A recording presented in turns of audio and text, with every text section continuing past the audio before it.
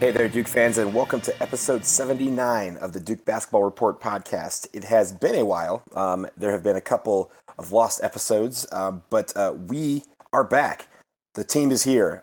If you guys don't remember, my name is Donald Wine. I am actually normally from Washington, D.C., but actually calling in from Fort Worth, Texas this morning here on Saturday, July 22nd.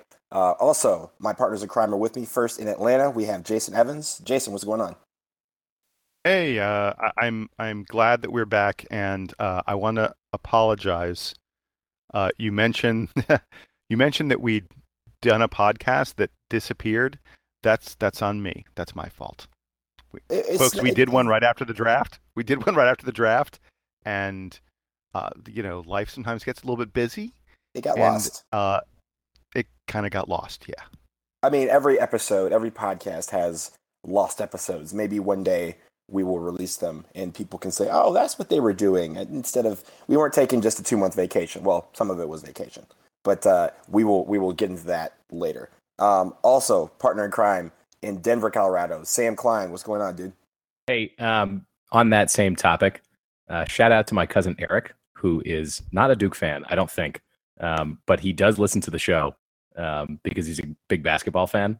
And he asked me right after the draft if we had a breakdown of the Duke guys in the NBA, and I didn't respond to him because we hadn't posted it yet. So, Eric, here is my response to your tweet like a month later. Sorry, we didn't do a draft episode. Way to disappoint the people Yeah, I know. and be I'm late gonna doing it. I'm gonna have to make it up to him somehow. Well, we'll talk about those guys later. First of all, let's jump into this Marvin Bagley situation. Marvin Bagley is, by all accounts, the number one rated recruit in next year's recruiting class. But there is now talk, very, very growing talk, that he will be reclassifying as a senior now and joining a college team for this fall. And that one of those teams would be Duke. This would be a really big get. He's 6'11". He's a stretch four. He's really, really good, and would probably make our recruiting class number one in the country by a long shot if he were to reclassify and sign with Duke. Let's start with that. Jason, give me your thoughts on Marvin Bagley and Hold on. Before Jason goes, we Uh-oh. need to issue a blanket statement about the conversation that is about to follow, which is that we argued about this yesterday in our group text that we used to plan the podcast. And right before we got into it, mostly me and Jason, I said, we should save this argument for the podcast. So if this argument feels more scripted than what we normally do, it's because we've already had this argument yesterday. That is correct. And So with that, wait. Jason, Jason, kick it off, bud. So, just so we're clear, I am not looking on my phone. I'm not trying to recreate the conversation that we had yesterday, which, to be fair, wasn't really about Bagley as much as it was about one and done. And and the debate. Anyone who reads the DBR, there is a growing debate in the recruiting threads about one and done and about you know Duke's participation in it. And I don't think there's no one out there who's saying I don't want us to ever take a one and done player. I mean that those era people, is I think those people have quit college basketball fandom. All together, yeah. yeah. Um, but the debate sort of was does taking someone like Bagley, who's clearly one and done because this guy is so good, and just so people have perspective, there are NBA scouts, there are people who follow the NBA who say that even though Marvin Bagley is currently, in between his junior and senior year of high school, he's trying to reclassify so that he would have already been a senior and he'd be ready to go to college, which would put him in the class of 2017. He's currently 2018. He's trying to get supposedly into the class of 2017. There are NBA scouts who say that had he been available for the most recent NBA draft, which was mostly full of class of 2016 players like Jason Tatum and Markelle Fultz and Harry Giles and so on, that if he'd been available for the class of 2016, the 2017 NBA draft, that he might have gone number one in that draft. So let's be clear about the caliber of player that we're talking about. So the debate was if you take him at this late stage, because, here we are, we're a week away from August. The Duke basketball team is preparing to go to the Dominican Republic on a preseason tour. Official practices haven't even begun yet. But it is incredibly late to be taking a new recruit. If you take him at this stage, is it something disingenuous to some of the current Duke players who thought they knew the roster when they decided not to transfer or when they came to Duke? Are you doing something wrong? And the people that get talked about the most are Marcus Bolden, Antonio Vrankovic, and especially Javin DeLaurier. Because the perception is that if we add Bagley, it will it probably cuts a bit into Bolden's minutes. Bolden was looking at being a starter for Duke, and it's possible that he wouldn't be a starter if Bagley arrived. I mean, Bagley's going to start, and it would seem that either Wendell Carter or Marcus Bolden will not start as a result. But as the third big man, you're still probably going to get pretty serious minutes. But the guy that most people talk about is DeLaurier, who was looking at being the third big man, probably a minimum of 20 minutes a game. And if Bagley comes, most people seem to think that his minutes probably go down to 5, maybe even 10, and maybe not playing in competitive games because Coach K is not known to go 4 deep, with big men. So that's what I'm rambling here. That's what the debate sort of came out of. And there are a lot of people who say it's better for Duke to develop these guys on the bench, these guys who will maybe be here for 3 or 4 years. I mean, DeLaurier certainly looks like a 4-year player, although he's incredibly athletic, which usually would be a guy who might leave a little bit early. But just from a skill standpoint, it looks like it may take him a little bit longer. So is it better for Duke to make sure we develop DeLaurier a little bit to prevent him from transferring, so he feels like he's getting chances at Duke? Or do you take Marvin Bagley and potentially risk DeLaurier leaving the same way Semi Ojeleye did, the same way Michael Gbinije did, the same way Chase Jeter did? So that was the genesis of the debate. I haven't gotten into the debate. I haven't gotten into what my feelings on it are, although I think most people know that I'm of the belief that you recruit the best players you can who fit into your system. Obviously, I'm not going to say that Duke should go out and get guys who aren't committed to school at all. Coach K talks about unpacking your bags. He makes sure that the guys he brings in are part of the Duke community. They understand what it means to be at Duke University. They attend class. Even if they know they're only going to be there, if they're pretty sure they're only going to be there for 1 year, they're still invested in being a part of the Duke program and the Duke community. So I'm not saying we go away from that.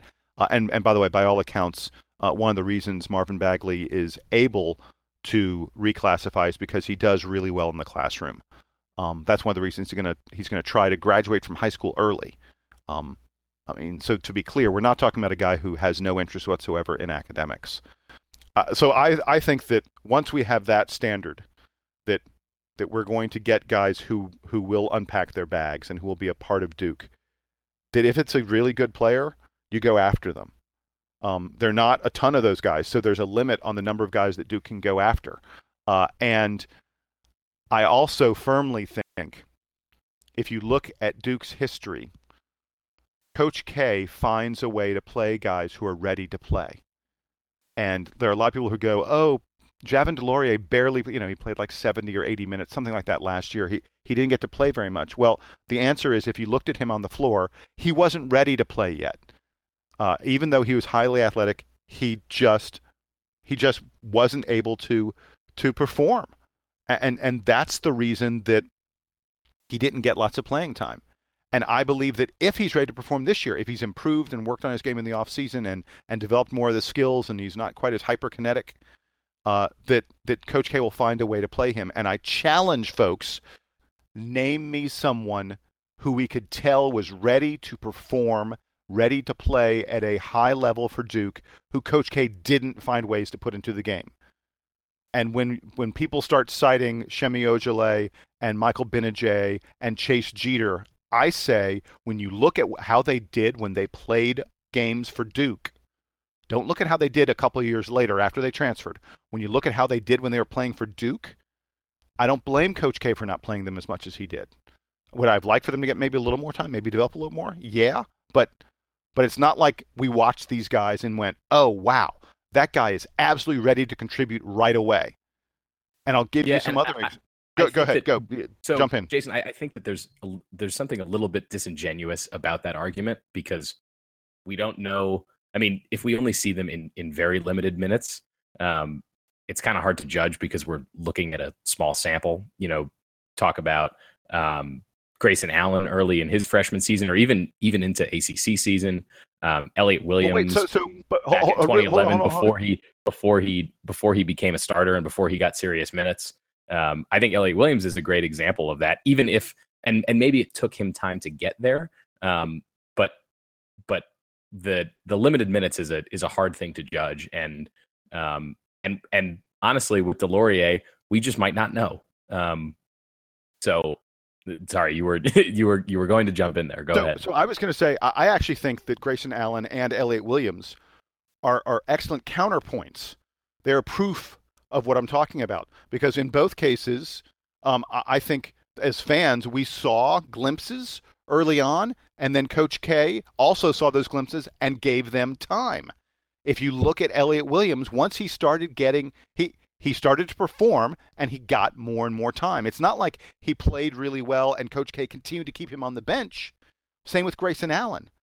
He didn't play a lot early in the year. He played a bit and he wasn't as good early in the year as Allen really didn't play much at all during the regular season. There were a couple games where he got a lot of minutes, but it wasn't like there was a point, if we talk about the Zubek in 2010 thing all the time as proof that you can be one kind of player and then all of a sudden your minutes can go up and you can become a different player. Allen didn't really get consistent minutes throughout the end of the season that year. He had a couple games where he played a lot and contributed a lot, but for the most part didn't have that opportunity. So I disagree. I am looking at Grayson Allen's game log. All right. And tell it to me. So Grayson Allen started to show real signs in early mid-February that he could be a contributor. Before that, he wasn't doing much at all. I mean, I'll give you a great example. So we played Notre Dame. I'm looking at the game log. We played Notre Dame on February 7th. That was one of the two big games he had during the regular season. It was that and Wake Forest, right? No, actually it wasn't. I was going to say, so he played 16 minutes against Notre Dame. We blew Notre Dame out. He had 5 points. He didn't really do much of anything. Okay. And then the game where he started to play well was on February 20th. So that's 16 minutes. I mean, he got some time. He got 11 minutes against UVA a couple games before that. He only scored 1 point. He got 11 minutes against Florida State. He only scored 2 points. So then in late February, we play Clemson. He gets 18 minutes and he scores 10 points. And a couple games later, we play Wake Forest, and that's the game where he exploded. He got 27 points. Remember, he practically had 27 points at halftime against Wake Forest. That game was a crazy blowout. Yeah. Yes, it was a blowout, but he was beating Wake Forest at halftime. Didn't he have like 20 points at halftime? And Yeah, Wake didn't even have something crazy like that. Yeah, so that's March 4th. After that, he's playing double-digit minutes virtually every game after that. And I'm talking NCAA tournament, against San Diego State, against Utah. Close game against Utah. He plays 9 minutes. I mean, he was after that Wake Forest game, after he showed in a game, after he showed that he was capable of helping this team out, Coach K starts playing him. And when we get to the Final Four, he's playing almost 20 minutes a game. Right, but I actually think Grayson Allen, to some extent, he's proof. He wasn't performing early in the year. Look at his stats. Look at the games. Look at what happened early in the season.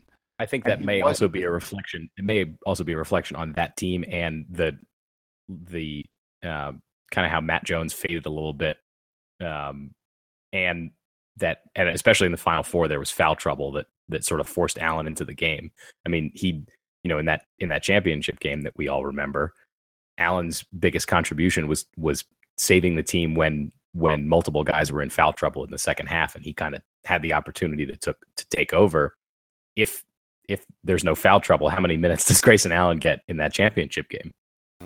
I mean, we'll never know. Yeah, but I mean, he was part of the rotation. I feel like he was playing some. He was part of the rotation some. A little bit. So I guess my general point is it's kind of hard to argue against you in the case to find a player who didn't play even though he was ready, because if he's on the bench and we don't know he's ready, and if he's on the bench, we don't know he's ready. If he's playing, then he is ready. So there's it can kind of only work in one direction. And then sometimes these guys get opportunities because of injury or like you said, foul trouble, stuff like that. Sure. It's not like all of a sudden. It's not like we're Shane Battier, where Coach K said, "Okay, kid, you're ready," and threw him out there against Maryland, and he goes off. I think that the thing that I want to go back to, and Jason, you already noted that it is a little bit unfair to talk about, let's say, Mike Benajay, who didn't really play much at all his freshman year. The limited minutes he got, like you said, weren't great, but Benajay developed into an all ACC type player, and performed really well at Syracuse pretty soon after he arrived there, even though he had to wait out the one season for the transfer. I think what's tough about this whole situation is that you recruit guys like DeLaurier, and maybe Bolden ends up falling into this category. I think we may have overstated Bolden's potential when he came in, or maybe things have just changed for him. But guys like that, sort of the 4-star, maybe low 5-star guys who are potentially fringe NBA prospects. You need guys like that on the team to be able to stick around and provide continuity. I think the challenge for Duke the last couple of years has been lacking more of those upperclassmen, and I think there may be something missing in the development of those guys if you have so many one and dones. I'm not saying that Duke shouldn't be getting one and dones, but it's especially highlighted in this instance with Bagley, where the team's all set. I think they actually did have a practice this week because they put out a video about it. Yeah, they did yesterday. Their first practice was yesterday. Because they're going to the Dominican Republic soon for that trip. So at this point, all the guys sort of know kind of they don't know exactly what their roles will be. They're still sort of fighting out, who's going to get minutes, but at least they know who the competition is. And for the guys like DeLaurier and Bolden, the opportunities at Duke really change. Each year may mean a lot to them, and the opportunities change if a guy like Bagley comes in last minute. There was talk that Bolden was thinking about declaring for the NBA draft. Would Bolden declare for the NBA draft if Bagley was there? I don't know. I at least acknowledge that this situation is different than the previous ones. It's a little bit different than Mo Bamba because it's a month later.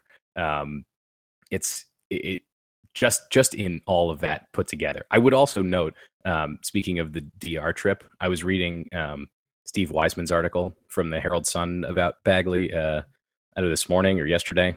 But he notes that Duke is taking the foreign tour to the DR next month, and to participate, players need to be enrolled in the second summer session. That means that even if Bagley picks Duke, he wouldn't be able to accompany the team on that trip. There's a belief that's wrong. There's a belief that Steve Weisman is wrong about that. So NBA rules actually say if you are enrolled to participate in the next semester, that you can take like if he's enrolled for the fall, then he could take the trip. That you don't have to be enrolled in summer school. But he has to get cleared before that's the case, right? There's no question about that. He has to pick Duke. He has to commit to Duke. Duke has to go through some sort of formal admission process, although we know that they are able to expedite these things for basketball players. And he has to get enrolled for the fall semester. And there's a lot of steps. He'd be able to participate in that trip. There are a lot of steps left before he's able to go on that trip, and time is running out. I don't. Yes. The other thing about this, and this kind of leads to what else makes me sort of uncomfortable about this whole thing, is that it's July 22nd. The fall semester starts in a month. How much can this kid possibly be doing academically to change his NCAA clearinghouse situation in 1 month? I know that it's been talked about for a while, but if he's not ready yet, and if he's playing on all the summer basketball circuits, it just seems like there isn't time to be doing all of these important steps all at once. I'm not saying that I think that there's something, there's something foul about this. I'm just saying it seems challenging to me, and that if this was the path he wanted to take, in the way that Derek Thornton did or that Andre Dawkins did, those guys, they announced their intentions earlier and had a little bit more time to like figure everything out. I don't know, and maybe I'm off base because it sounds like they've been discussing this for a while, and he's obviously very talented, and I had seen the same stuff that Jason saw about how he was so good that he could have been number one in this most recent draft. So maybe it's been part of it all along. It just seems like maybe we're getting the news now at a lot faster and a lot more. We're hearing about it a lot more.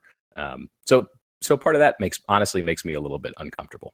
Was the Derek Thornton? I'm trying to remember this. Was the Derek Thornton reclassification? Was it this late or was it earlier in the summer? It was way earlier in the summer. It was like April, May timeframe.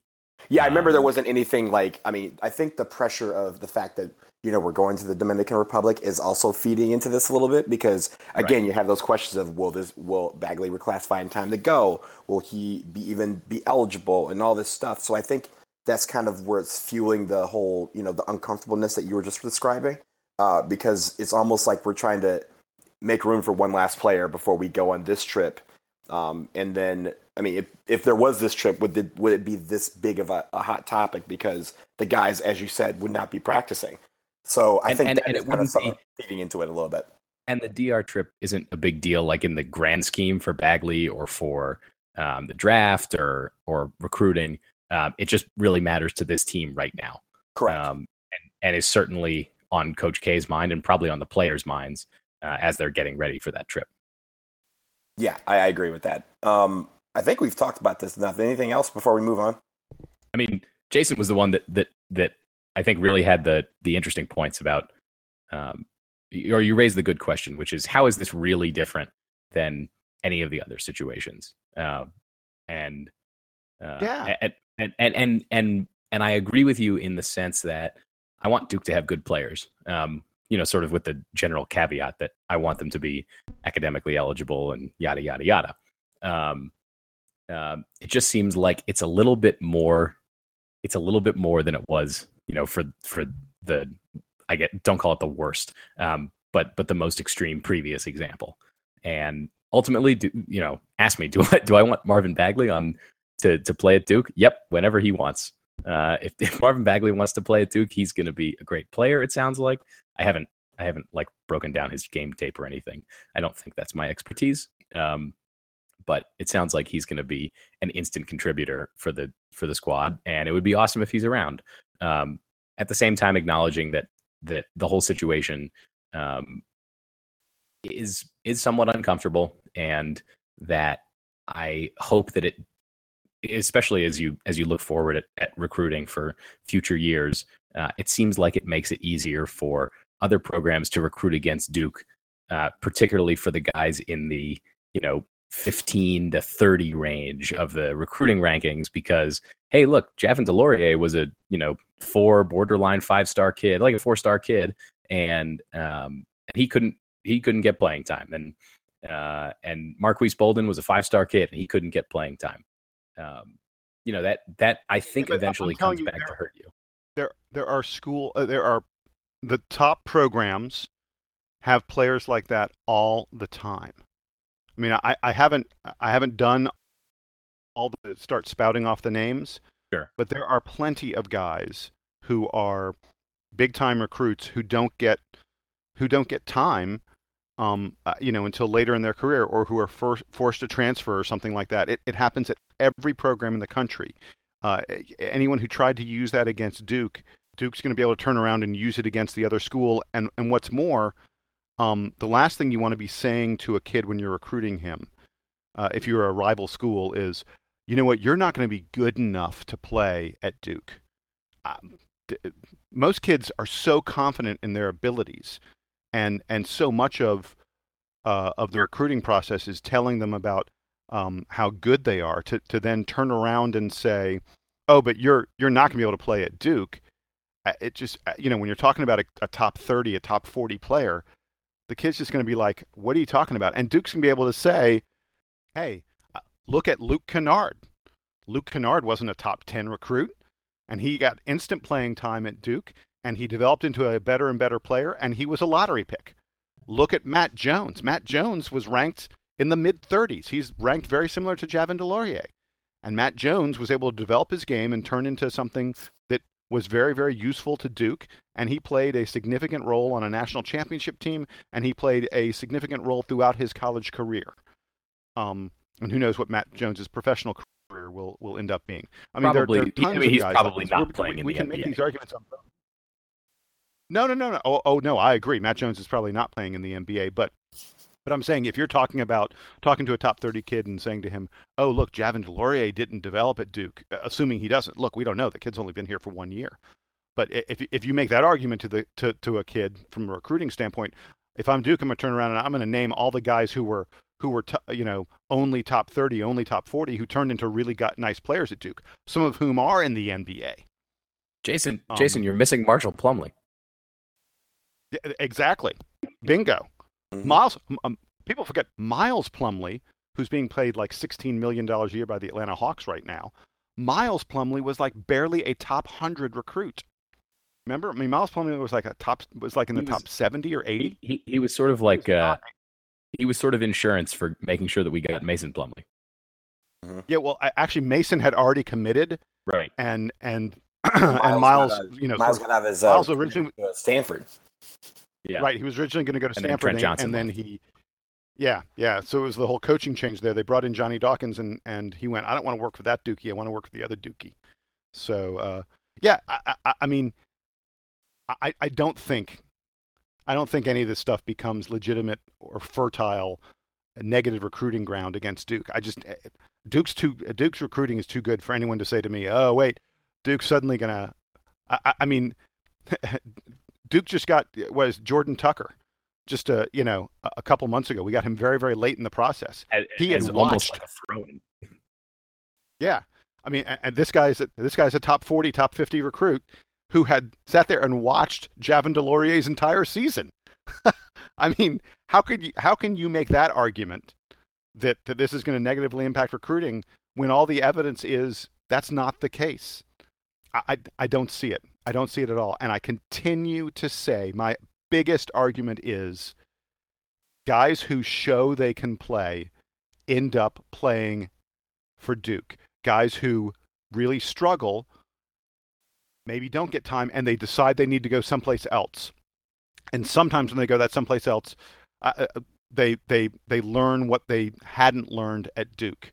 And the process of leaving Duke is what teaches them that lesson. That's what, if you talk about, Shemi Ojale, who's on the Boston Celtics now, who was at Duke a couple years ago and then transferred to SMU, and had a great single year, only 1 year at SMU, and then went into the draft.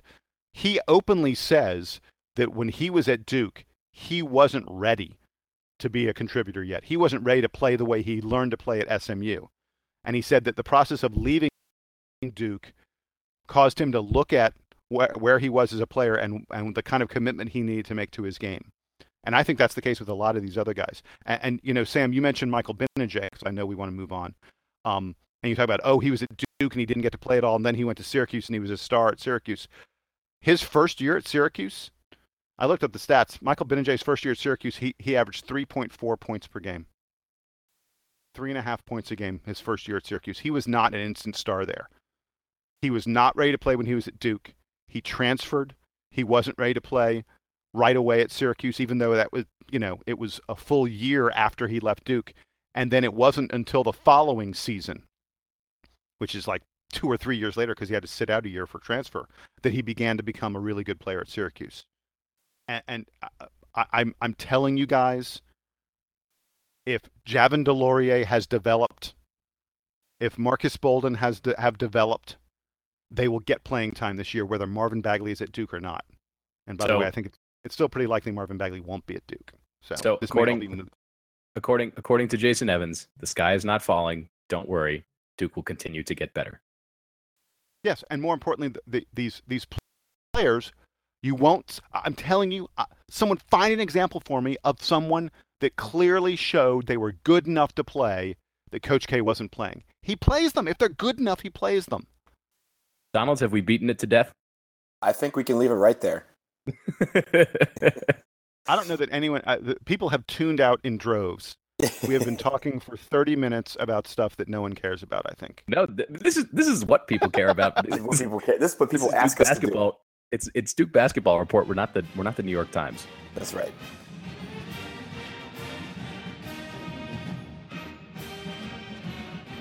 All right, let's move on to recent NBA alumni. We talked about the draft, and we had 4 guys that were drafted. We have a lot of guys that have moved to new situations. I want to get into all that in just a second. I want to start with the big news from yesterday that basically broke Twitter. LeBron James and Kyrie Irving apparently are splitting up because Kyrie Irving wants to trade from the Cleveland Cavaliers. Now, before we get into this conversation, I'd like to start off by offering the Cavaliers Reggie Jackson straight up for Kyrie Irving. It will fit under the trade machine. I already checked it out. It works. Everyone would be happy, and I would be happy because I'd have 2 Dukies on my team. Hi, Luke Kennard. This is the major news that really just destroyed the internet yesterday. Let's start with that, and then we can jump into some of the summer league stuff and some of the other movement of NBA Duke alumni. So let's start with you, Sam.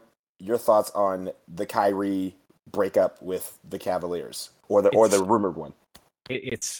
It's crazy in the NBA how quickly things can, like, your fortunes can change for any organization. The Cavs have been to the finals the last 3 years. Yep. And have been, the second best team in the league for 3 years. Now they're chasing a team that at this point is a total juggernaut, and no one's going to be able to beat the Warriors. But like the team that has LeBron all of a sudden is in total turmoil, and it seems like from everything you read, you can't blame Kyrie for wanting to go somewhere else. I think he recognizes that this is the best it's going to get in Cleveland. If he thinks he's getting better, and if he thinks he's going to be able to lead a team that's a top team, then yeah, he probably needs to move on somewhere else. It also sounds like LeBron James wants to move on. So the situation in Cleveland may, He's basically beating LeBron to the punch. Being right. It may be, the Cavs going back to what they were pre-Kyrie, post-LeBron. Which is bad, which is the situation that landed them so many top draft picks all in a row. And the organization has basically proved time and again that outside of having LeBron James and outside of drafting Kyrie Irving, they're not really good at finding the other players and building a team around those stars. LeBron sort of does that for them. And if he doesn't want to be there, they're not going to be very good. Did they hire a GM yet? I know they were GM-less for a while. I don't think they have, because they were looking at Chauncey Billups, and Chauncey Billups grew some wisdom and was like, nah, I don't want to be a part of the situation. It's so delicate there because, LeBron is basically de facto GM, but also the actual GM was doing a really good job of bringing in some of these small pieces, like you said, that was filling out this puzzle around the big three. Hang on. Here's the deal with the Cleveland GM thing. First of all, Chauncey was willing to do it. He was perfectly happy to do it. They made him a lowball offer. Right. And he said no. Chauncey was like, you got to pay me sort of the going rate to be a GM, and they were not willing to do that. And so Chauncey said, forget it. It sort of just came out in the past day or so. I mean, isn't that a little bit? And not that it's wrong of Chauncey to think that he should be getting whatever the standard market is for a GM, but how much like basketball development and team building has he gotten to do since he retired? Right. But there's also the fact that Dan Gilbert has never re-signed a GM ever as an owner. They've always had one contract, and something happens, and Dan Gilbert gets this like thing where he's like, I need to bring in someone else, and they fire him or they let him go or something like that. So I think that's also the NBA knows this, and a lot of these players and a lot of these execs, they're not willing to work with a guy who they know is going to throw them to the curb after a couple of years because that's what's been happening every single time. So Kobe Altman is this guy who'd been serving as the Cavs interim general manager. I think he was like the assistant GM, and now he's like he's the interim general manager. And supposedly in the past day, it came out that Kobe Altman is going to be the full-time general manager. That they're going to make him full-time GM. The thing I don't get, by the way, about the Cavs situation is with Chauncey Billups, and not that this is a Duke thing, we should probably drop it as fast as we can. Gilbert's already paying one of the highest payrolls in the NBA. The extra $1 million or $2 million that it would have taken to make Chauncey Billups happy is like nothing to him. It's money that it does not matter at all when you look at the overall structure of Cleveland's payroll, not just to players but to the front office. It's just not very much money. I don't understand. Gilbert is he's so bad. He's just a terrible owner. Watch what you say about Dan Gilbert around people who are proud of Detroit. He does own half of Detroit. What? He's a horrible NBA owner. No, I'm with you, Jason. Yeah, I am too. Yeah, I mean he's the king of Comic Sans. So I think regarding Kyrie, let's get back on topic. I don't blame Kyrie at all for deciding to move on. I think it's a really smart move on his part.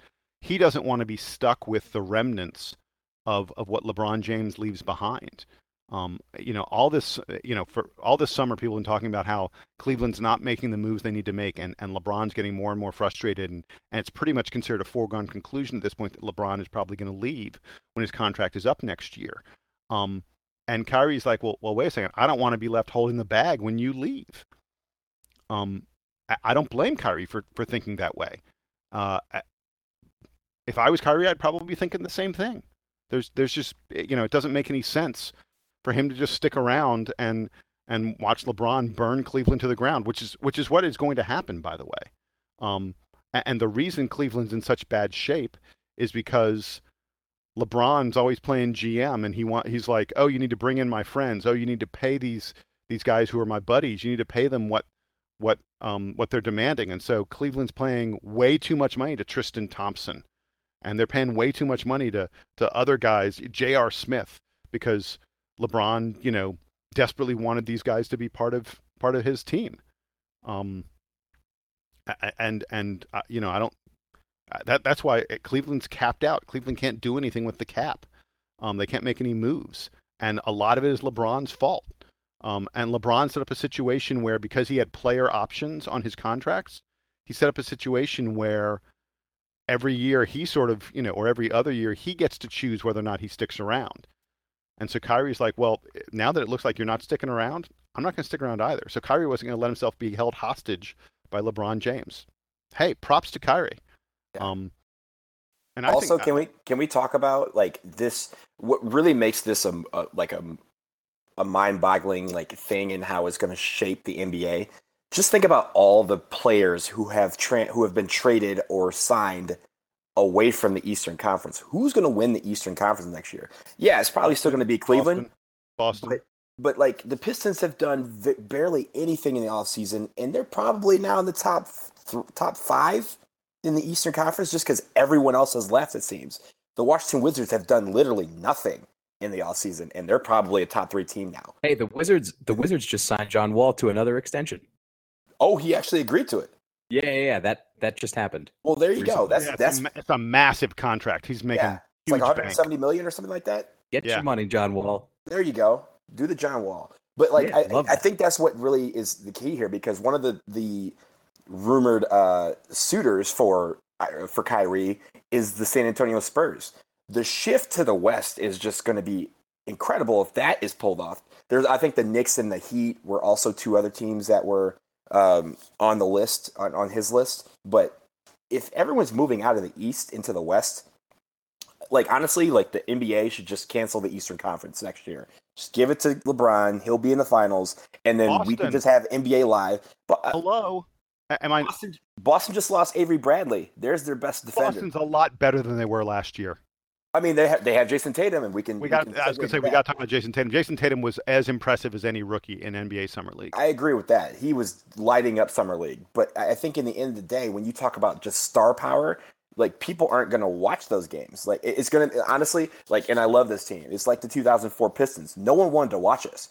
I love that team because that team was just all defense and just gritty and like didn't have any quote unquote star power. It was just a team. The Eastern Conference is not going to have. I mean, when in a league built around stars, almost every single one of the stars are in the Western Conference. You have a couple, like you have John Wall, you have LeBron, you have the Greek Freak in Milwaukee, and then you have IT in Boston. That's really it. Like most of the other guys have left for the Western Conference, and that Gordon is Hayward. Gordon Hayward came east.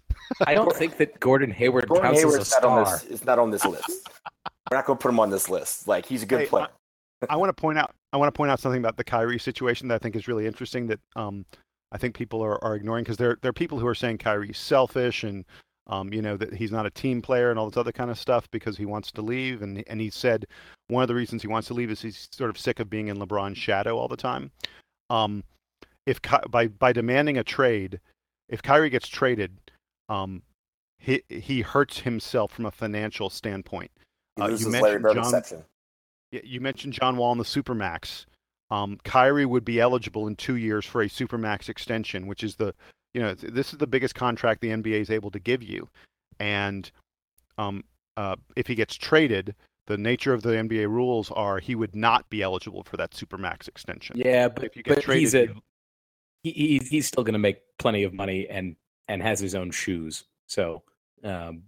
But it's the difference. It's the difference in making like 32 million a year and making 38 million a year or something like that. It'll depend on the cap and other things. It's certainly, but Kyrie has been.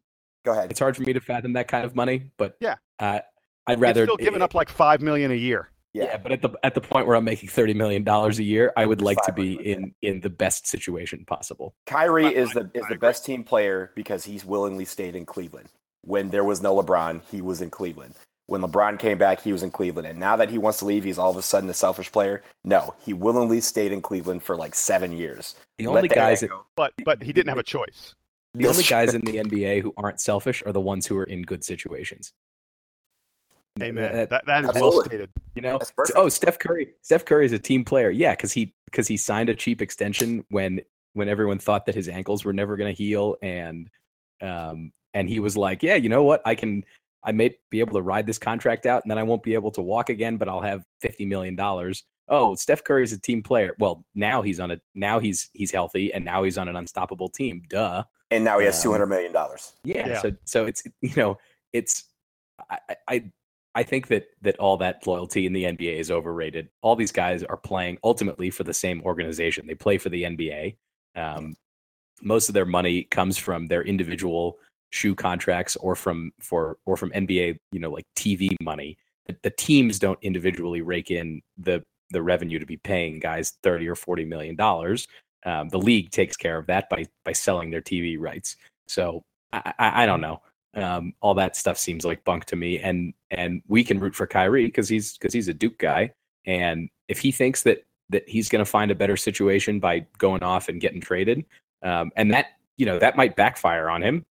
Because who knows where the Cavs are going to send him to if they send him anywhere. He does not have a no trade clause. Like he can't dictate where he goes. This is him kind of going out on a limb and trying to find a better situation for himself so that he can win more championships. I don't begrudge him that. I don't begrudge any of the players that want to go. Like look at Carmelo Anthony. Years ago, he was on the Denver Nuggets. They were I wouldn't say they were ever a favorite.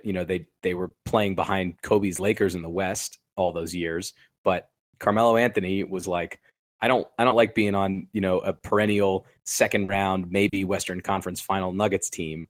I want to be somewhere else. I want to be in New York. And he gets traded, and it's been a total mess for him in New York that whole time. And something like that could happen to Kyrie.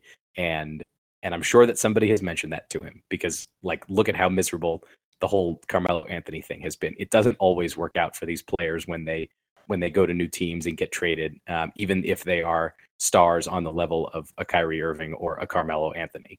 So that's something to keep in mind. By the way, one more thing. Go ahead. I was going to say one more thing about Kyrie really quick. I mentioned he can't dictate where he goes because he does not have a no trade clause. But the four teams he mentioned were the Knicks, the Spurs, the Timberwolves, and the Heat. The Spurs, the Timberwolves, and the Heat are each three very, very good teams that appear to be on the rise, and they are each teams that could probably really use a scoring point guard in a big, big way. You add Kyrie to any one of those three teams, and they suddenly become very, very serious NBA championship contenders. So those make sense. So then there's the Knicks, and there are some people yesterday who, when this news came out, they were like, Kyrie doesn't care about winning. If he wants to go to the Knicks, he can't possibly care about winning because the Knicks are a absolutely moribund franchise that have not performed well at all in recent years. I actually think there's something here that people aren't recognizing. Kyrie Irving grew up in New Jersey, went to St. Patrick's High School just across the river from New York City, and I think that Kyrie talks about the Knicks because my bet is his whole life he's wanted to play for the Knicks. That's that was probably his team growing up, and so that it makes, to me, his trade request. If you're talking about the Knicks, Spurs, Timberwolves, and Heat, it makes perfect sense. It's either send me to the team that I've loved my whole life, or send me to these three teams that could each use a point guard to make them great and take them over the top. Or just send me to the Kings because I don't have a say in the matter. Right. Yeah. All of these are possibilities. These are all possibilities. Although, unlike his last contract when he was a restricted free agent, yes, he signed with Cleveland, but he was a restricted free agent, so he couldn't have gone anyplace else really. In 2 years, Kyrie will be an unrestricted free agent. So if they send him to Sacramento and he doesn't like life in Sacramento, I mean, yeah, he's got to suck it up for a couple of years, but then he gets to pick his destination. He could always go to Detroit and play with Luke Kennard, and I'm going to segue that into Summer League.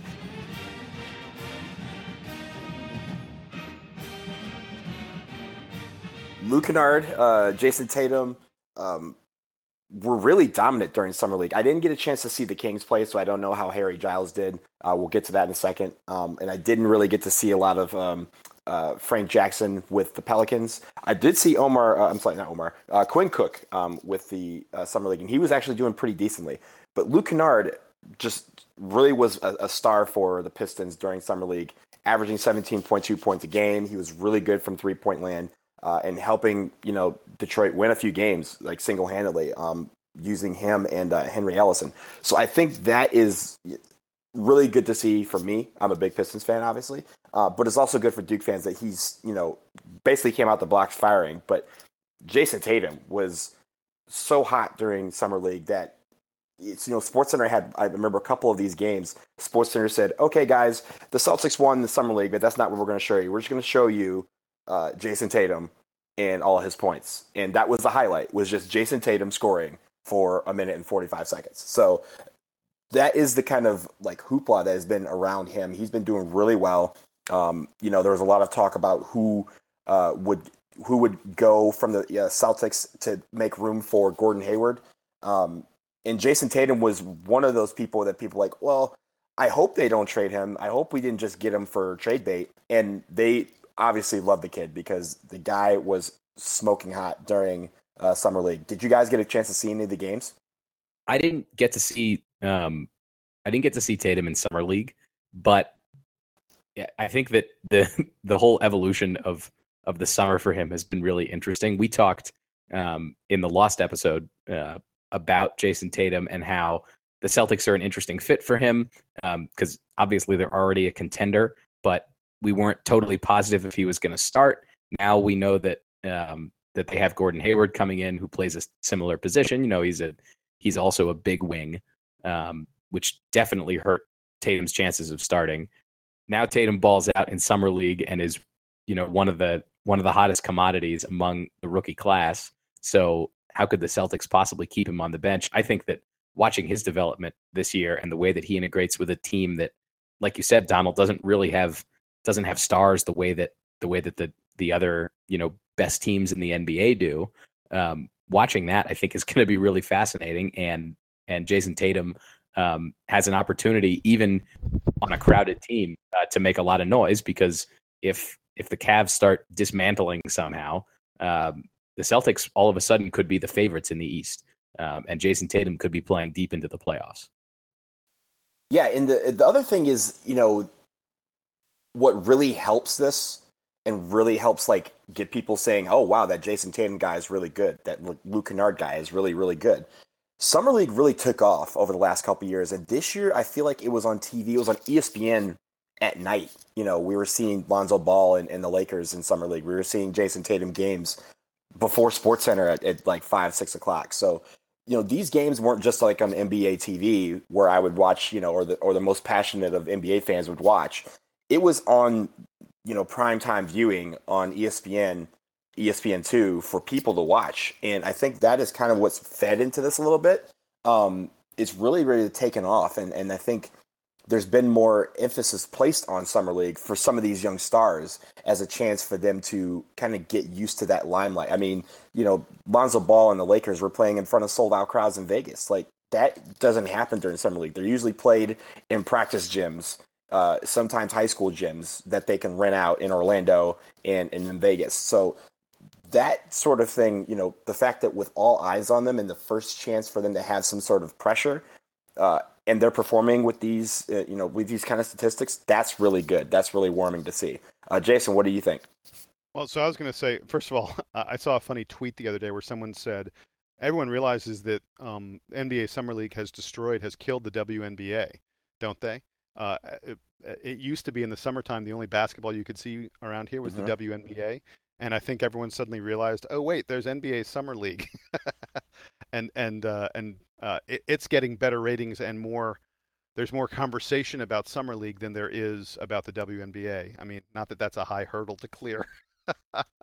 Well, that probably has evolved. I mean, it's really blown up the last couple of years, but as more and more of the young NBA players are younger guys, are one and done guys, this is more opportunities for people to see them that they maybe didn't get in their brief times in college. Yeah, well, and against better and better competition. I mean, not that, although we should be very clear, NBA Summer League competition is not, legit NBA competition. It's better than college, I think. The quality of the player is better than you get in an average college game, but it's not nearly what you get even in an NBA D League game.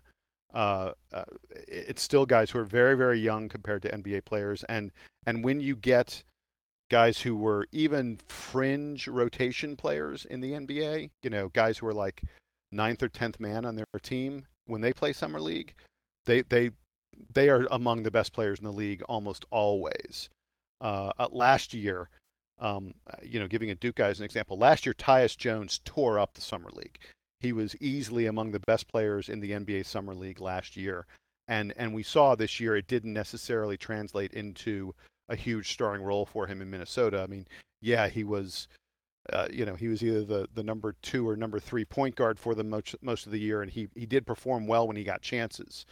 But it's not like the fact that he tore up Summer League meant that he was ready to become a star in the NBA, not by any stretch of the imagination. That said, as you guys pointed out, Tatum and Kennard both looked great. And if you are the Celtics and the Pistons, this is what you wanted to see from them in a very big way. The thing that really stood out, I think, about Tatum was the shots and the way he seemed to take difficult shots. He took the kind of shots that he's going to have to make in the NBA to be successful, and he was making them against guys who are at least the size and physical attributes of an NBA player. These guys aren't undersized. They aren't, poorer athletes. They're very good athletes. So it really bodes well for his future. And Luke Kennard was filling it up as well. Luke Kennard shot really, really well from 3-point range. Although we've heard that what's going to matter for Luke Kennard is not going to be his scoring, not going to be his shooting. What's going to matter is if he can play defense. That's all it's about in Detroit, right, Donald? Yes, absolutely. And he, to his credit, SVG, Stan Van Gundy, really commented on the fact that he has picked up his defense, and I think that is what's going to get him on the floor in Detroit. It's kind of like Duke. If you can't play defense, you're not going to be on the floor. And I think that the NBA type of defense obviously is a different ball of wax. But he seems to be taking that on really well. There's a couple times he had a few steals that were very NBA-like steals. I don't know how quite to describe them, but it was one of those things where he anticipated the pass, he saw it, and even with better athleticism on the floor, he was able to get in front between the man and the ball and steal it for a lay-in or for a three-pointer. So that is what is going to keep him on the floor, and I think that is what the biggest turnaround in this game has been from Duke till now. And I think that's what's really promising in the eyes of the Pistons. So one of the other interesting things that happened in Summer League was Harry Giles, who didn't play. He didn't see the court at all in Summer League. The Sacramento Kings are treating him with an abundance of caution. They didn't want him to get out there and potentially hurt himself again. And I think, you don't want to read too much into anything about Summer League because it's not the NBA. I mean, we just talked about that. Luke Kennard and Jason Tatum both average like 17 points a game. Let's not assume they're going to average 17 points a game in a regular NBA game. And same with Harry Giles. You don't want to read too much into Summer League stuff, but I think it is very telling that Sacramento is going to move very, very slowly with Harry Giles. The fact that they didn't play him at all in Summer League says to me that they are they're probably not going to play him very much, if at all, in the NBA regular season. And unlike other guys young guys who aren't playing, I don't think they're going to send him down to their D League team all that much, because I think they want him to take the time to work on making his knees better and getting his explosiveness, getting his athleticism, getting that stuff back, the stuff that made him the top recruit in the land and many people thought, one of the best NBA prospects in quite a while. I just thought it was, it's interesting to note that even though they took him with the first round pick, they're going to take their time, big time. You may find out that Harry Giles may play in, less than 10 games this entire year. I agree with that. And honestly, I think that's what the pick was. It was more of a, can his knees recover to the point where, he's a solid NBA player. It's a big risk. And, we saw that with Duke that, it just didn't come around as quickly as a lot of people expected it to. But I think if we, if they're able to let him develop and let him recover fully, heal fully, and he can play at an NBA level, that is a steal of the draft if we're looking 5 years from now. So hopefully that is the case.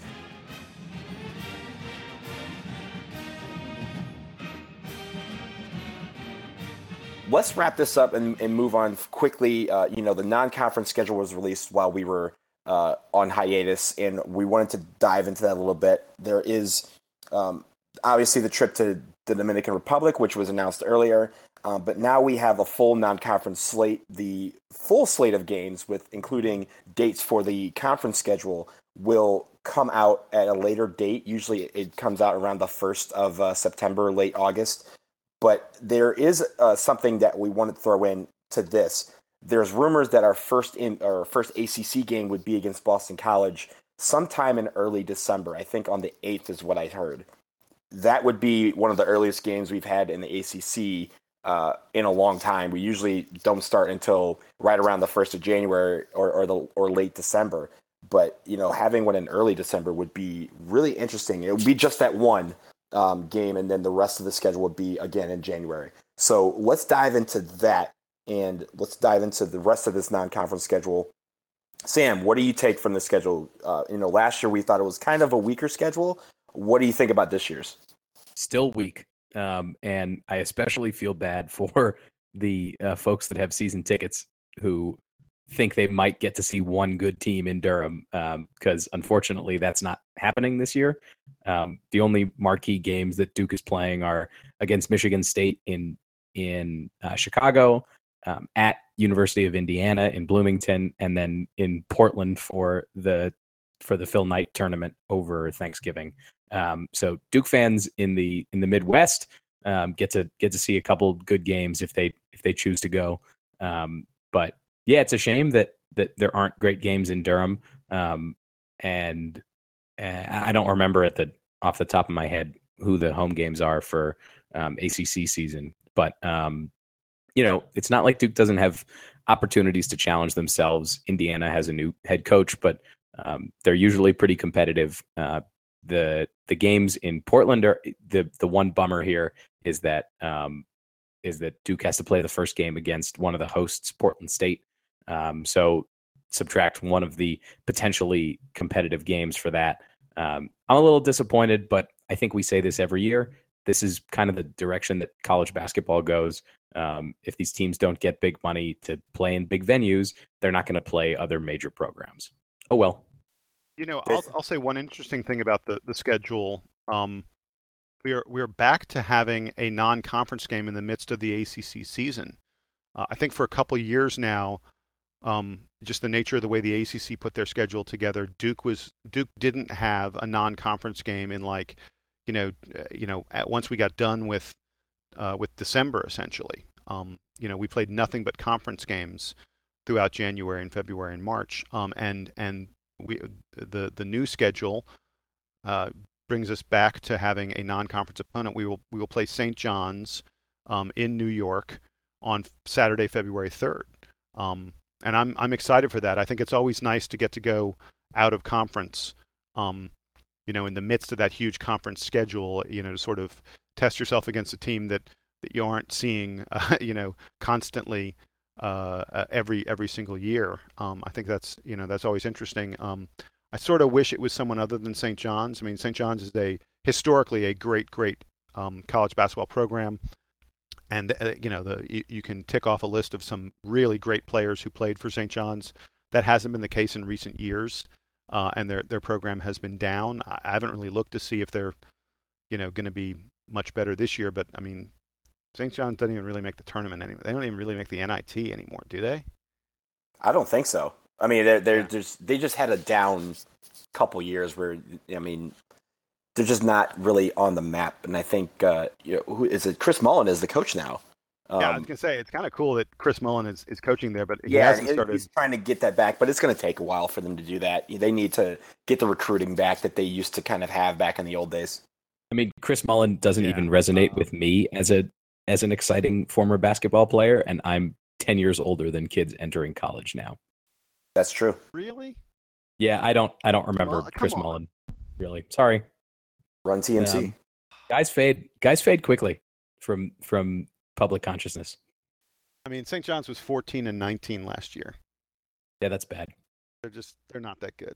Well, I mean, it's New York City. They used to pride themselves on the fact that they were New York City's basketball team. They played all these games in the Garden. They were in the Big East. They were dominant. Donald, times have changed. Syracuse is New York's college team. Just look at their branding. Yeah, that's what I hear. But I mean, just that fact that they, if they can't get a blip on the radar in New York City, they go into the nether regions, and it's hard for them to come back from that. So I think that's kind of what St. John's problem is. They need to win. They need to get some back on the radar of some of those city recruits to kind of get back to the prominence that they used to have. So, Sam, by the way, you mentioned the fact that Duke doesn't really have the non-conference schedule doesn't include any interesting games in Cameron, and that's been the case in recent years. A lot of the problem with that, a lot of the reason for that is, by definition, an interesting game is going to be against another team that is competitive, a top 25 or at least a top 30 or top 40 kind of team, and teams like that do not want to come play in Cameron Indoor Stadium. Mm-hmm. Basically, the only reason you come play in Cameron is if the ACC forces you to, or if you're getting a huge payday that's going to help your program to make its budget. Other teams, power conference teams, they're just not going to come play in Durham. They're not going to come play in Cameron. Oh, I know it's the case. It's just a shame. Yeah, I agree. I agree with you, but on the other hand, it's kind of fun watching us beat the snot out of Furman and Southern and Elon and Utah Valley. But it means that when we do these preview shows, we have to go find tape and stats and stuff on these programs, and it's just harder on us. I want the people to pity us. I'll tell you the truth. I actually think for this coming season, when we have opponents like that, I mean, maybe you do a little tiny bit of research, but boy, you don't need to be watching any tape. It's just not Guys, worth it. There's no reason. Here's the thing: these guys still record on tape. Like that's what we're dealing with. Some of these guys actually have camcorder tape. We're gonna feel so terrible when Duke loses 2 of these games this year, because this is all on our bad juju. So let's cut this off before we really spite ourselves.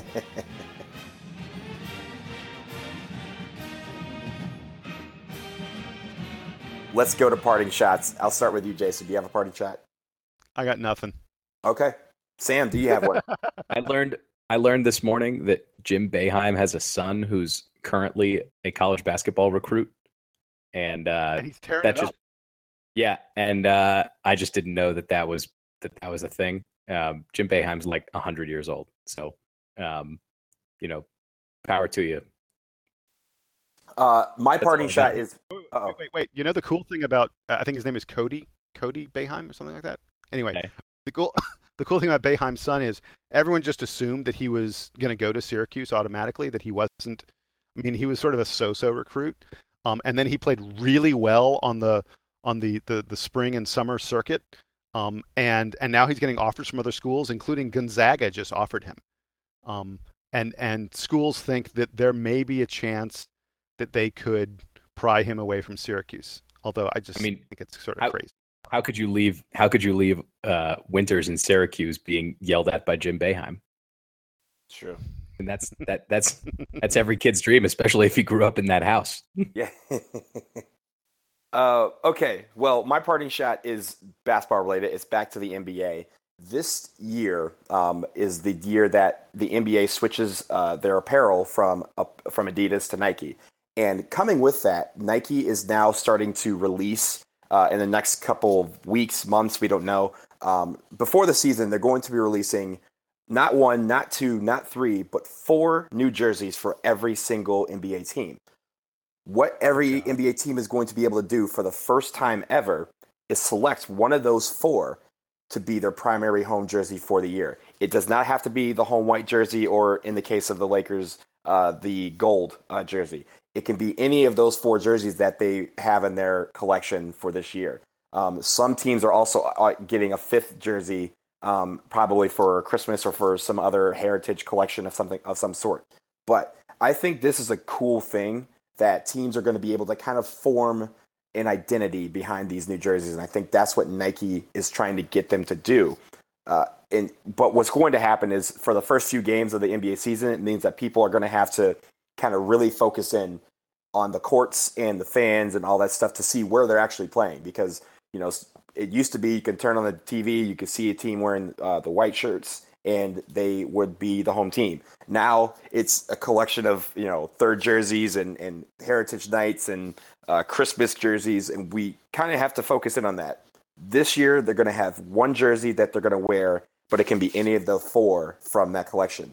Now, what are the 4 going to be? We don't know. There's going to be a white home jersey, quote unquote. There's going to be a road jersey that's in the primary team colors. And then there's going to be 2 more that the teams get to kind of pick out.